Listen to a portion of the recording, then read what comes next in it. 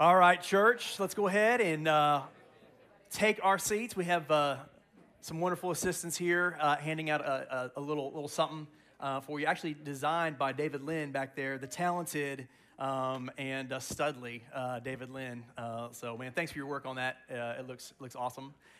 Man, I'm excited to get the chance to open God's Word together this morning. So I'm going to pray real quick as the papers are being passed, and we'll jump in. So, Father, you are good and faithful and true, and your Spirit does things through the Word that we do not expect or we can imagine. And so take this time together, meet with us, change us, and give us ears to hear. Amen.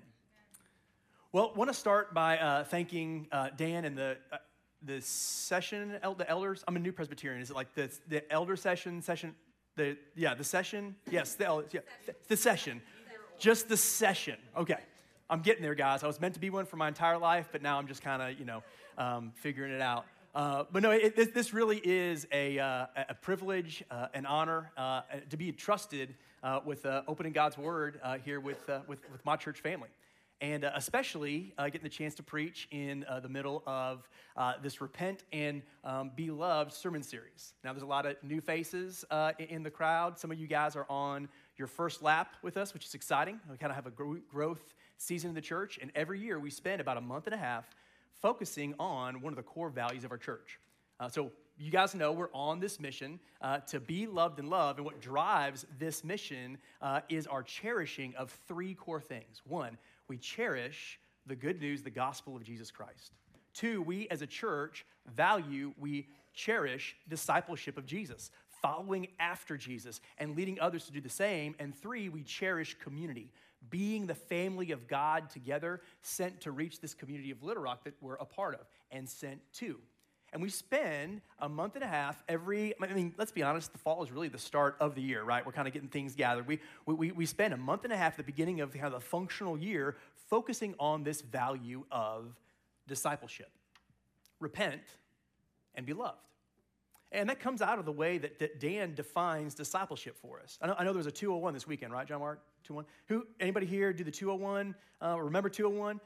So in 201, you may remember, Dan defines discipleship not as being a really good person and doing the right thing, but Dan defines discipleship as a living relationship with your Creator by His grace, not your perfection, walking with your God by doing two things over and over and over again. You guys remember what he says?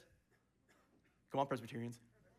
And believe. Repent and believe. That's right. Those are our steps of being a disciple of Jesus. And repentance isn't turning away from godlessness to godliness. I shouldn't do the bad things. I need to do the good things so that God loves me. No, repentance is turning away from godlessness to God Himself. Repent and believe. And as we turn to Him, as we see Jesus Christ and know Him, we believe on Him. We believe in Him. Paul summarizes, and I need to get my timer out so I don't get too crazy with the cheese whiz. Paul summarizes what it means to know the living God in Romans 1:17. Summarizes really all of Scripture, and he says, the righteous, those who are rightly related to God, live by trust. And you probably heard it, live by faith. The Greek word there, pistis, is actually better translated, live by trust. So how do I do that? How do I lead others to do that? Live by trust. And that's what we focus on during this month and a half. Repent and be loved. Now, God has created us all to live in this relationship with Him, with that trust at the very core. It's the fulcrum of our relationship with our God. You want to know what God wants of you? You want to know what God wants for you? God wants you to trust Him. That is what He is after. And He has created each of us for that very purpose. We are created as needful beings in the very core of our souls. Every single one of us has deep soul needs that are meant to be filled by somebody else. We can't meet them ourselves. And there's four core needs that we talk about. One is the need for acceptance, approval of people, to be accepted. Two is the need for comfort. We were actually designed to enjoy this creation. Three is the need for control, the need for things to go according to plan. And four is the need for significance, the need to have influence, to be recognized. And the problem that we have in our lives, where our sin comes from, where the brokenness of this world comes from in our reality, is the fact that universally, with these universal needs, every single one of us, over and over and over again, take these needs that somebody needs to meet, and we trust in something or someone, a created being, rather than God himself, to fulfill that. And the scriptures say that every time we do that, disaster occurs. The Bible says that there is a root-fruit relationship in our lives where the reactions to our circumstances display with 100% accuracy what we are actually putting our trust in for those core needs. This theme throughout the scriptures is really distilled in Jeremiah 17, 5 through 10, which is what that diagram is being drawn from. This was something that was life-changing for me in understanding what discipleship looks like, so I wanted to share it with you. And in Jeremiah 17, 5 through 10, it says, cursed is the man who trusts in man, who makes his flesh his strength. He's like a thorn bush in the desert that as the heat comes, he's like a dry, scraggly thorn bush, like just bearing fruit of death. But blessed is the man who trusts in the Lord, whose trust is the Lord. He is like a fruit tree planted by streams of water that bears fruit in every season. Two trees, same circumstance, completely different outcome, all about where they are rooted. And the power of that picture is that I can know that wherever I have bad fruit in my life, wherever I respond to my circumstances in a way that's not love, joy, peace, patience, kindness, goodness, faithfulness, gentleness, self-control, I know with 100% certainty that is an opportunity for me to repent. An opportunity. Like Dan was just saying as we were going in our time of confession, like there's this temptation to be like, I got to repent, or I want to hide this from God. No, guys, the Christian life sings, God becomes alive when repentance for us becomes a chance to know him, to turn into him, to encounter in him his presence, his power, his grace, his mercy, and his love. Where you have bad fruit, you got a bad root, and that's your opportunity to turn away from trusting in something or someone that's bringing you death and turn to Jesus himself, our source of life. Repent and be loved, because love is the process of meeting needs. And my primary issue in my life is that I stink at actually letting God love me. He is perfect in the provision that he has made in Jesus Christ for these deep needs of our soul. He remains perfect today, and he is not only perfect, he is continually willing to satisfy your deepest longings if we would fight to believe that and functionally actually act like we believe it and trust him in those things and see that good fruit no matter what the circumstances are. So how is God the satisfaction? How is Jesus the satisfaction of comfort, control, acceptance, and significance? That's what we preach through every year, to lift Jesus high, remind ourselves so that we are equipped to fight to believe that our satisfaction is found in him. And I got a chance today to preach through our core need of significance, this longing for influence, for recognition. And we live in an age over the last, these things are only like 12 years old, right? 15, something like that. They ain't old, all right? But this paradigm-shifting device has unleashed, like no other time before, this absolute explosion of the howling need that humans have for significance. And we are literally tethered to these significance illusion devices that we carry with us everywhere, that I am the king of the world. Because with this device in the palm of my hand, the servants at Amazon deliver the riches of the world to my doorstep, never in longer than 2 days, or I'm very frustrated. The entire world can see pictures of me at a baseball game, can see pictures of me at the Eiffel Tower, pictures of me at the Grand Canyon, because it's me. And the world can know that tonight I chose to have the fettuccine Alfredo. Any of this desire to be recognized, to have influence, to throw ourselves out into the stratosphere, to be known and responded to have influence is not satisfying. We see this everywhere, that our world is falling apart even as we have the chance to be known by so many more. And the problem, though, is not the fact that we need to be significant. The problem is what we put our trust in to gain it.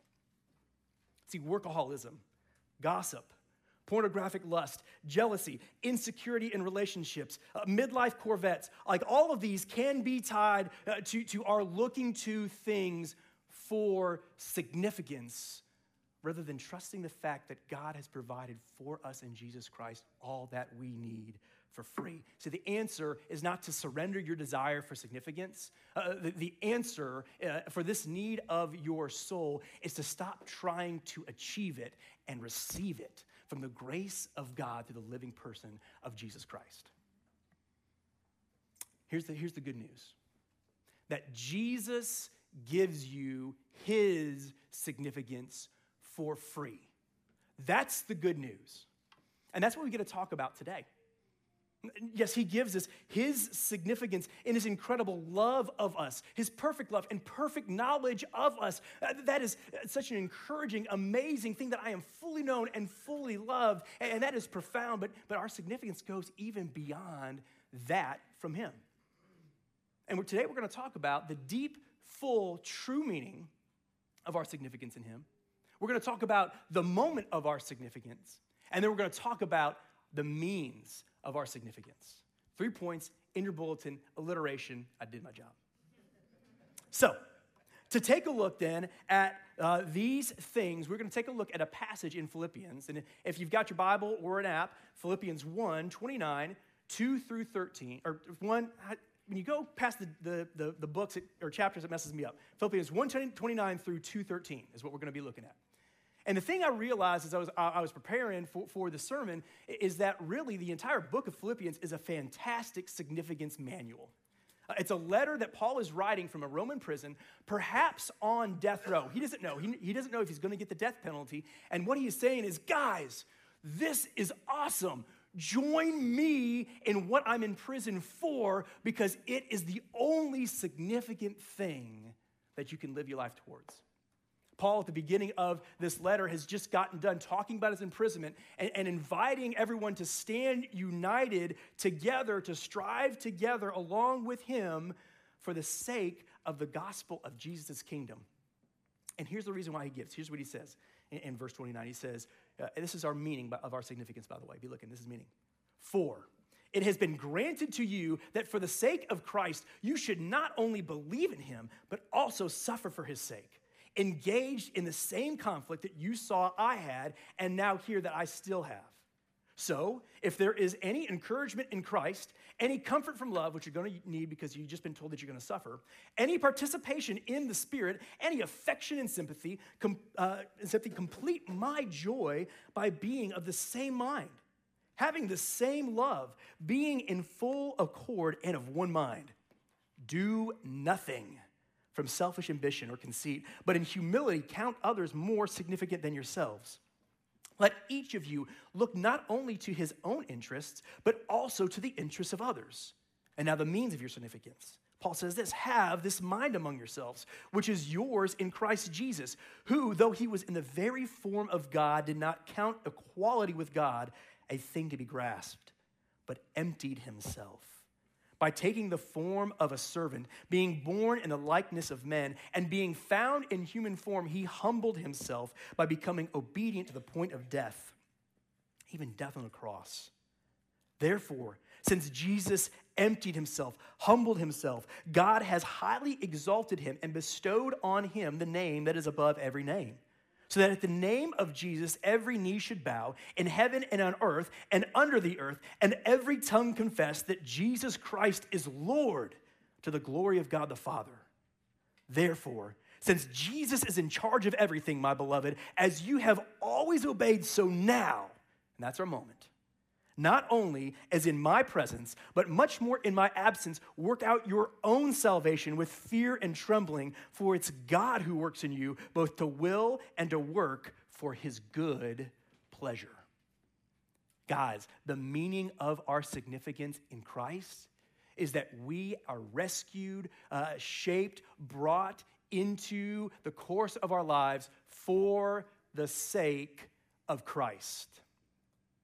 Now, we may have heard that kind of phraseology a lot, but the depth of that declaration of Paul is literally infinite. And to get at the true meaning of our significance, we have to understand the words in this phrase. And Christ is kind of like the Inigo Montoya word of Christianity, right? You keep using that word. I do not think it means what you think it means. Now, in Christ, we say, well, Jesus Christ. It's kind of his last name. Jesus Christ. It's kind of like the way we tag him and be like, that's the guy. Bunch of guys that say they can forgive your sins, but no, the Christ, the tag guy, that guy, that's the guy. He's the Christ. You can trust him, and you'll actually get forgiveness. That's kind of how we understand usually the name Christ, but that is not what Paul intends when he is writing about us suffering for the sake of Christ as the meaning of our significance, and that is certainly not what his first century audience would have heard when he's using the title Christ. That title, that office given to Jesus of Nazareth alone is a title of authority, of kingship, of sovereignty, and our significance is wrapped up in him and understanding just who he is. And to understand what it means for Jesus to be the Christ, we need to go all the way back to the beginning. I promise I will be brief. Genesis 1. We kind of know, most of us, what Genesis 1 is all about, right? It's the creation account. God speaks and things happen. Well, you can actually read Genesis 1 through the lens of authority. Genesis 1 is God being king. Yes, he's speaking things into existence, which is evidence of his power, but it's God commanding and those commands being obeyed. Let there be light, and there was. Not bad for Presbyterians. There was light. Man, the authority of God is honored and responded to. That is what the scriptures come to call the kingdom of God. And it's a reality. Anywhere that the authority of God is recognized, responded to, and submitted to, God is in control. He reigns. It's his kingdom. And wherever God is in control, life happens. Let there be life. And there was light. Let the waters and the seas and all the let there's, and it happens, and it's always order out of chaos. And in this kingdom of God, in this kingship in Genesis 1, he then, as he's created the earth through his commands, does something crazy.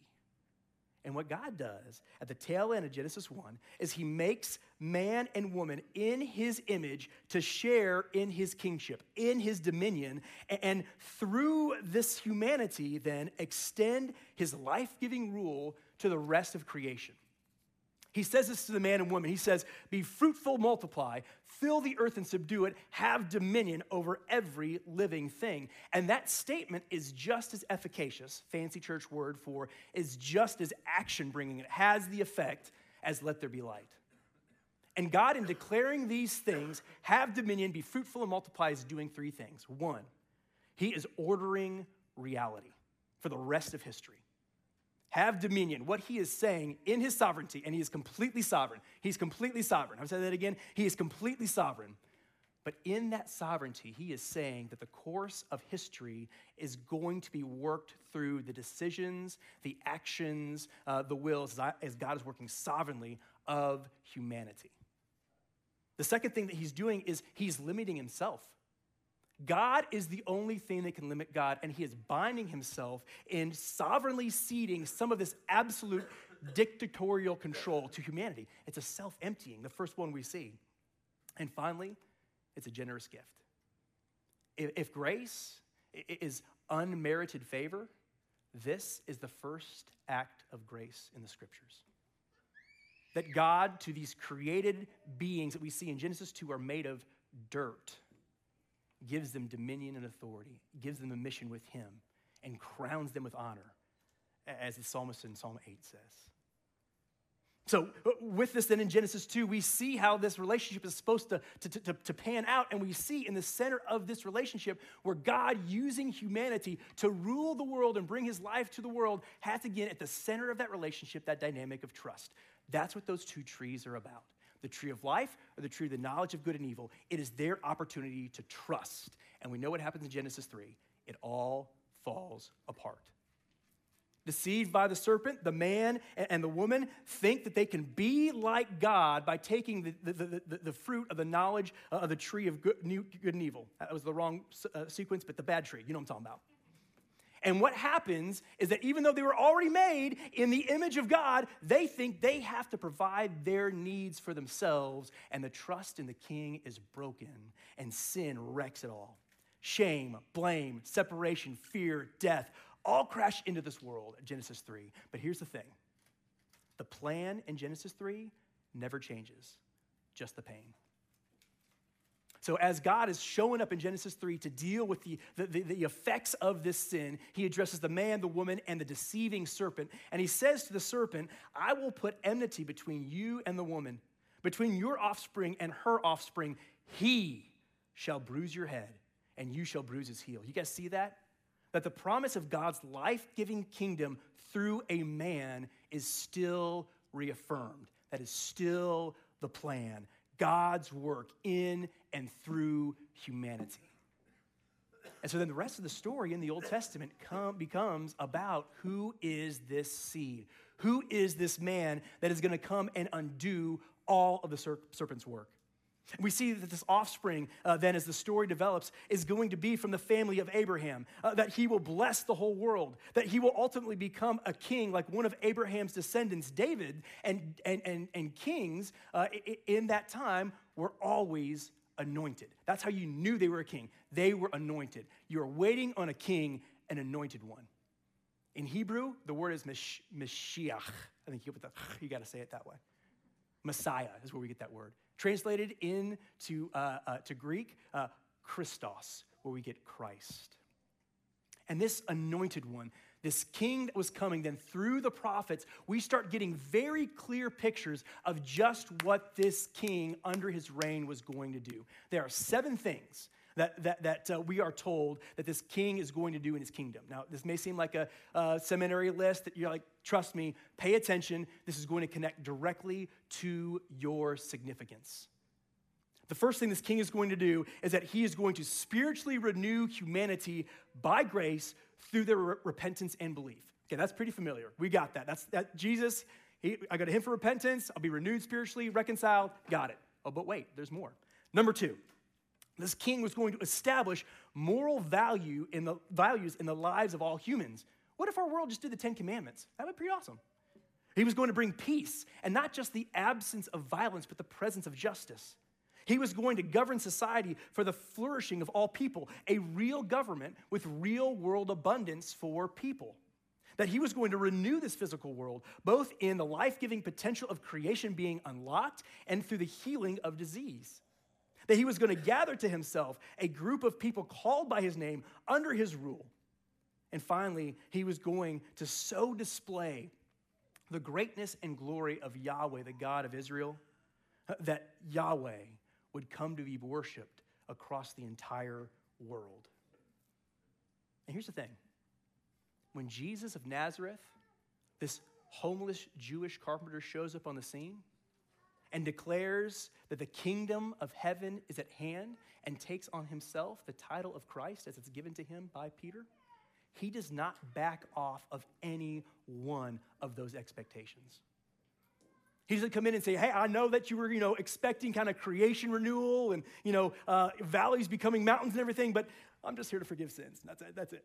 I'm just the forgiveness guy like later with heaven. No. He leans fully into those expectations. And then God, by the Spirit, through his apostles, drives it even deeper. Yes, I have come to do these things, and I am doing these things. And you know what was scandalous about his proclamation of the kingdom? Jesus said that the way that he was going to do this was not by a unilateral decree, but he was going to use the weakest and the poorest among us to establish his reign. Blessed are the poor in spirit, for theirs is the kingdom of heaven.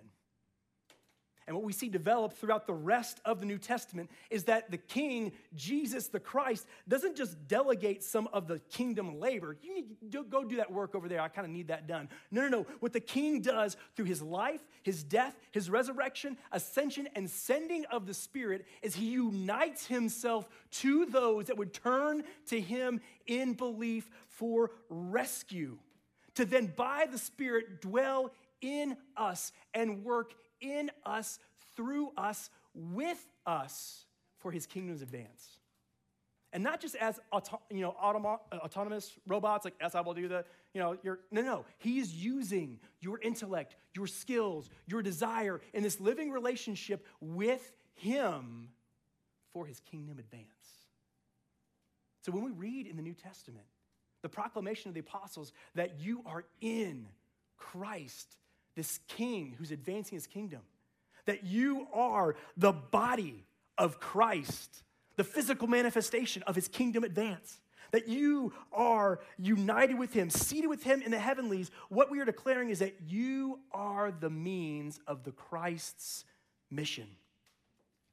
Your significance is that you are the first best way that the forgiveness, peace, justice, renewal, provision, love, and good news of Jesus the Christ will be given to your world. You live for the sake of Christ, what he's currently accomplishing. And think about what he's currently doing, these 7 things. Currently, he is spiritually renewing people through repentance and belief. What is your response to him? Are you calling others to that same repentance and belief? Right now, the Christ is establishing moral values among humanity. Are you doing right and leading others to do the same? Because you get to. Right now, what Jesus is doing is he is bringing peace, the presence of justice. Are you advocating for others who need help? Because you get to. He right now is governing society for the flourishing of all people. Man, are you involved in the governance of your home? Are you involved in this uniquely American opportunity to be part of the political process, part of the government? Because with Jesus, you get to. Now, are you currently right now is also renewing the physical world, and you're like, well, I'm out on that one. I can't do any of those miracles, and that's above my pay grade. No, that actually is the primary thing that you every single day get to engage in with Jesus. What is your vocation? What is your job? But to unlock the potential of this creation, bring those elements together for the ordering of blessing other image bearers of God. Whether you're a fry cook, a doctor, or an accountant, that's you working with Jesus to bring the potential out of creation, to renew it and give the gift of life. And then what is prayer? But you asking things in the name of Jesus that he would do those things, joining him in his healing of disease, the renewal of creation. Guys, we get to because of the gracious gift of Jesus every single day. That is our significance. And guys, gathering a people to himself, this church, you get to love, serve, know one another as Jesus builds his kingdom. And finally, the worship of Jesus throughout the entire world. You are plan A for the glory of God where you're at. Now, that's a lot. Oh, I'm not doing any of those things. Maybe one thing. No, I'm not doing any. Nope, I'm not doing any of those. What do I do? Be encouraged. 2 reasons. 1, your significance is not in the amount of kingdom stuff you do, but the stewardship of what Jesus has called you to do and just what you are called to do. Paul says, work out your own salvation. You're not Dan. You're not Rachel. You're not John Mark. You are you with an individual gift, calling, background, and things the King has given you to do for the advance of his kingdom in your world, and your stewardship and faithfulness to that is where your significance is and where Jesus is found and where life is. Do not be overwhelmed. And number 2, this brings us to the moment of our significance. And that moment is now. Nowhere but now. Paul says, work out your salvation with fear and trembling. When we think about significance, especially significance in things and people, we tend to think about either things in the past, those glory days, just another white boy glory days, right? Or we think about things in the future that one day when my life will really be held together. Our significance is neither in the past nor in the future, but only now. That should free you. Only now, us time-bound dirt creatures is the only moment where we can live into the significance that's gifted to us in the living person of Jesus Christ. See, the gospel of the kingdom locates us firmly in the present. Don't worry about tomorrow. It's got enough troubles of its own. Seek first the kingdom of heaven and his righteousness. Because Jesus, in his life, death, and resurrection, has covered my past. My sin is forgiven. It is taken away. There's no shame or failure that encumbers me, and he holds my future because he is alive to reign as a good king, and that frees me to be here. Nowhere but here. No when but now. Because now is the only place where we can encounter the king. Now you are qualified by the means of his life, death, and resurrection. Doesn't matter what you did last night. Now you are qualified to be the means of the kingdom advance.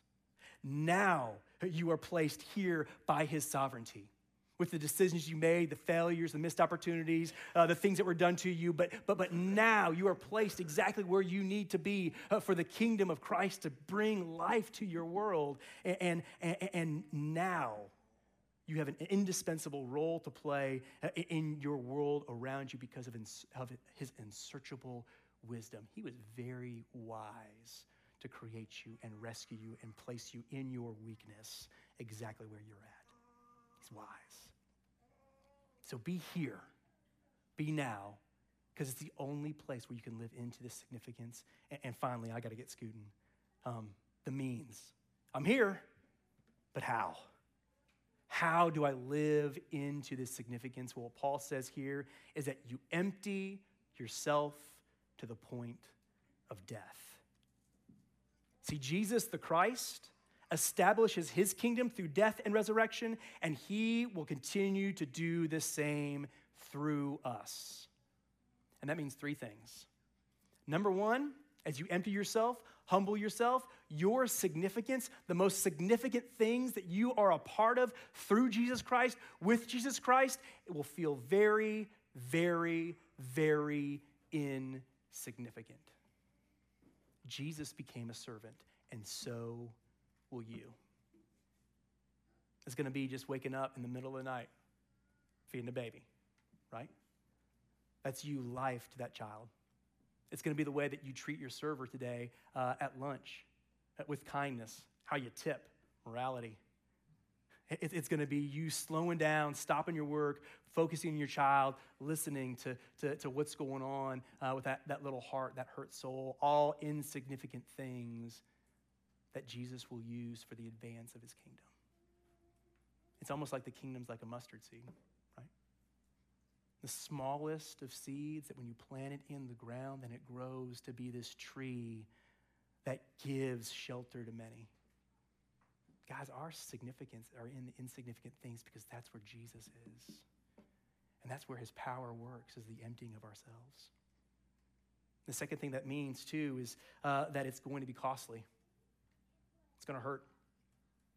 It's part of the reason why Paul says, work out your salvation with fear and trembling. that we are going to follow Jesus into his death because it's granted to us to suffer for the sake of Christ. And that pain and that suffering is going to put us in a position, what? Of trust. Of trust. That's exactly where your Father desires you to be for the advance of his life-giving kingdom. God, I need you desperately, just as his son did. Just as his son who has rescued you, united himself to you, now wants to do through you. It's going to hurt. But 3, it will end in glory. because God responded to the emptying, the humility of his son, who was his son, but also the perfect man, in the way that he always responds to emptying and humility. It's to then respond in elevation. He lifts Jesus up to be the name above every name, and we are in Christ, and we are humans as Jesus was a human, and as we empty ourselves before the goodness of our King, he will be faithful to elevate, because that's who he is.